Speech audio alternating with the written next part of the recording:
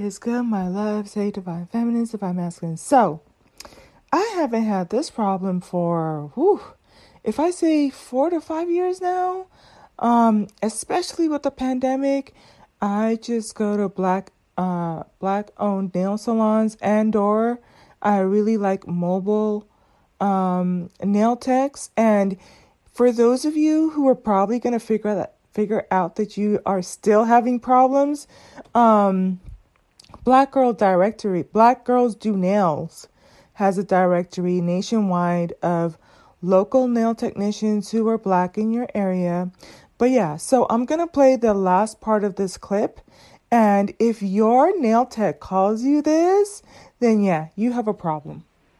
Time is money to them. They going to try to get you in and out. That is why 95%, they are not talking about you. But that 5% right there, they will talk about you if your ass is picky.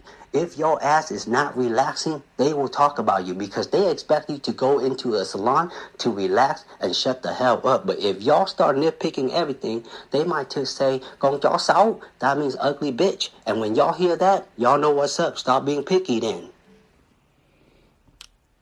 And on that note, I'm out, y'all.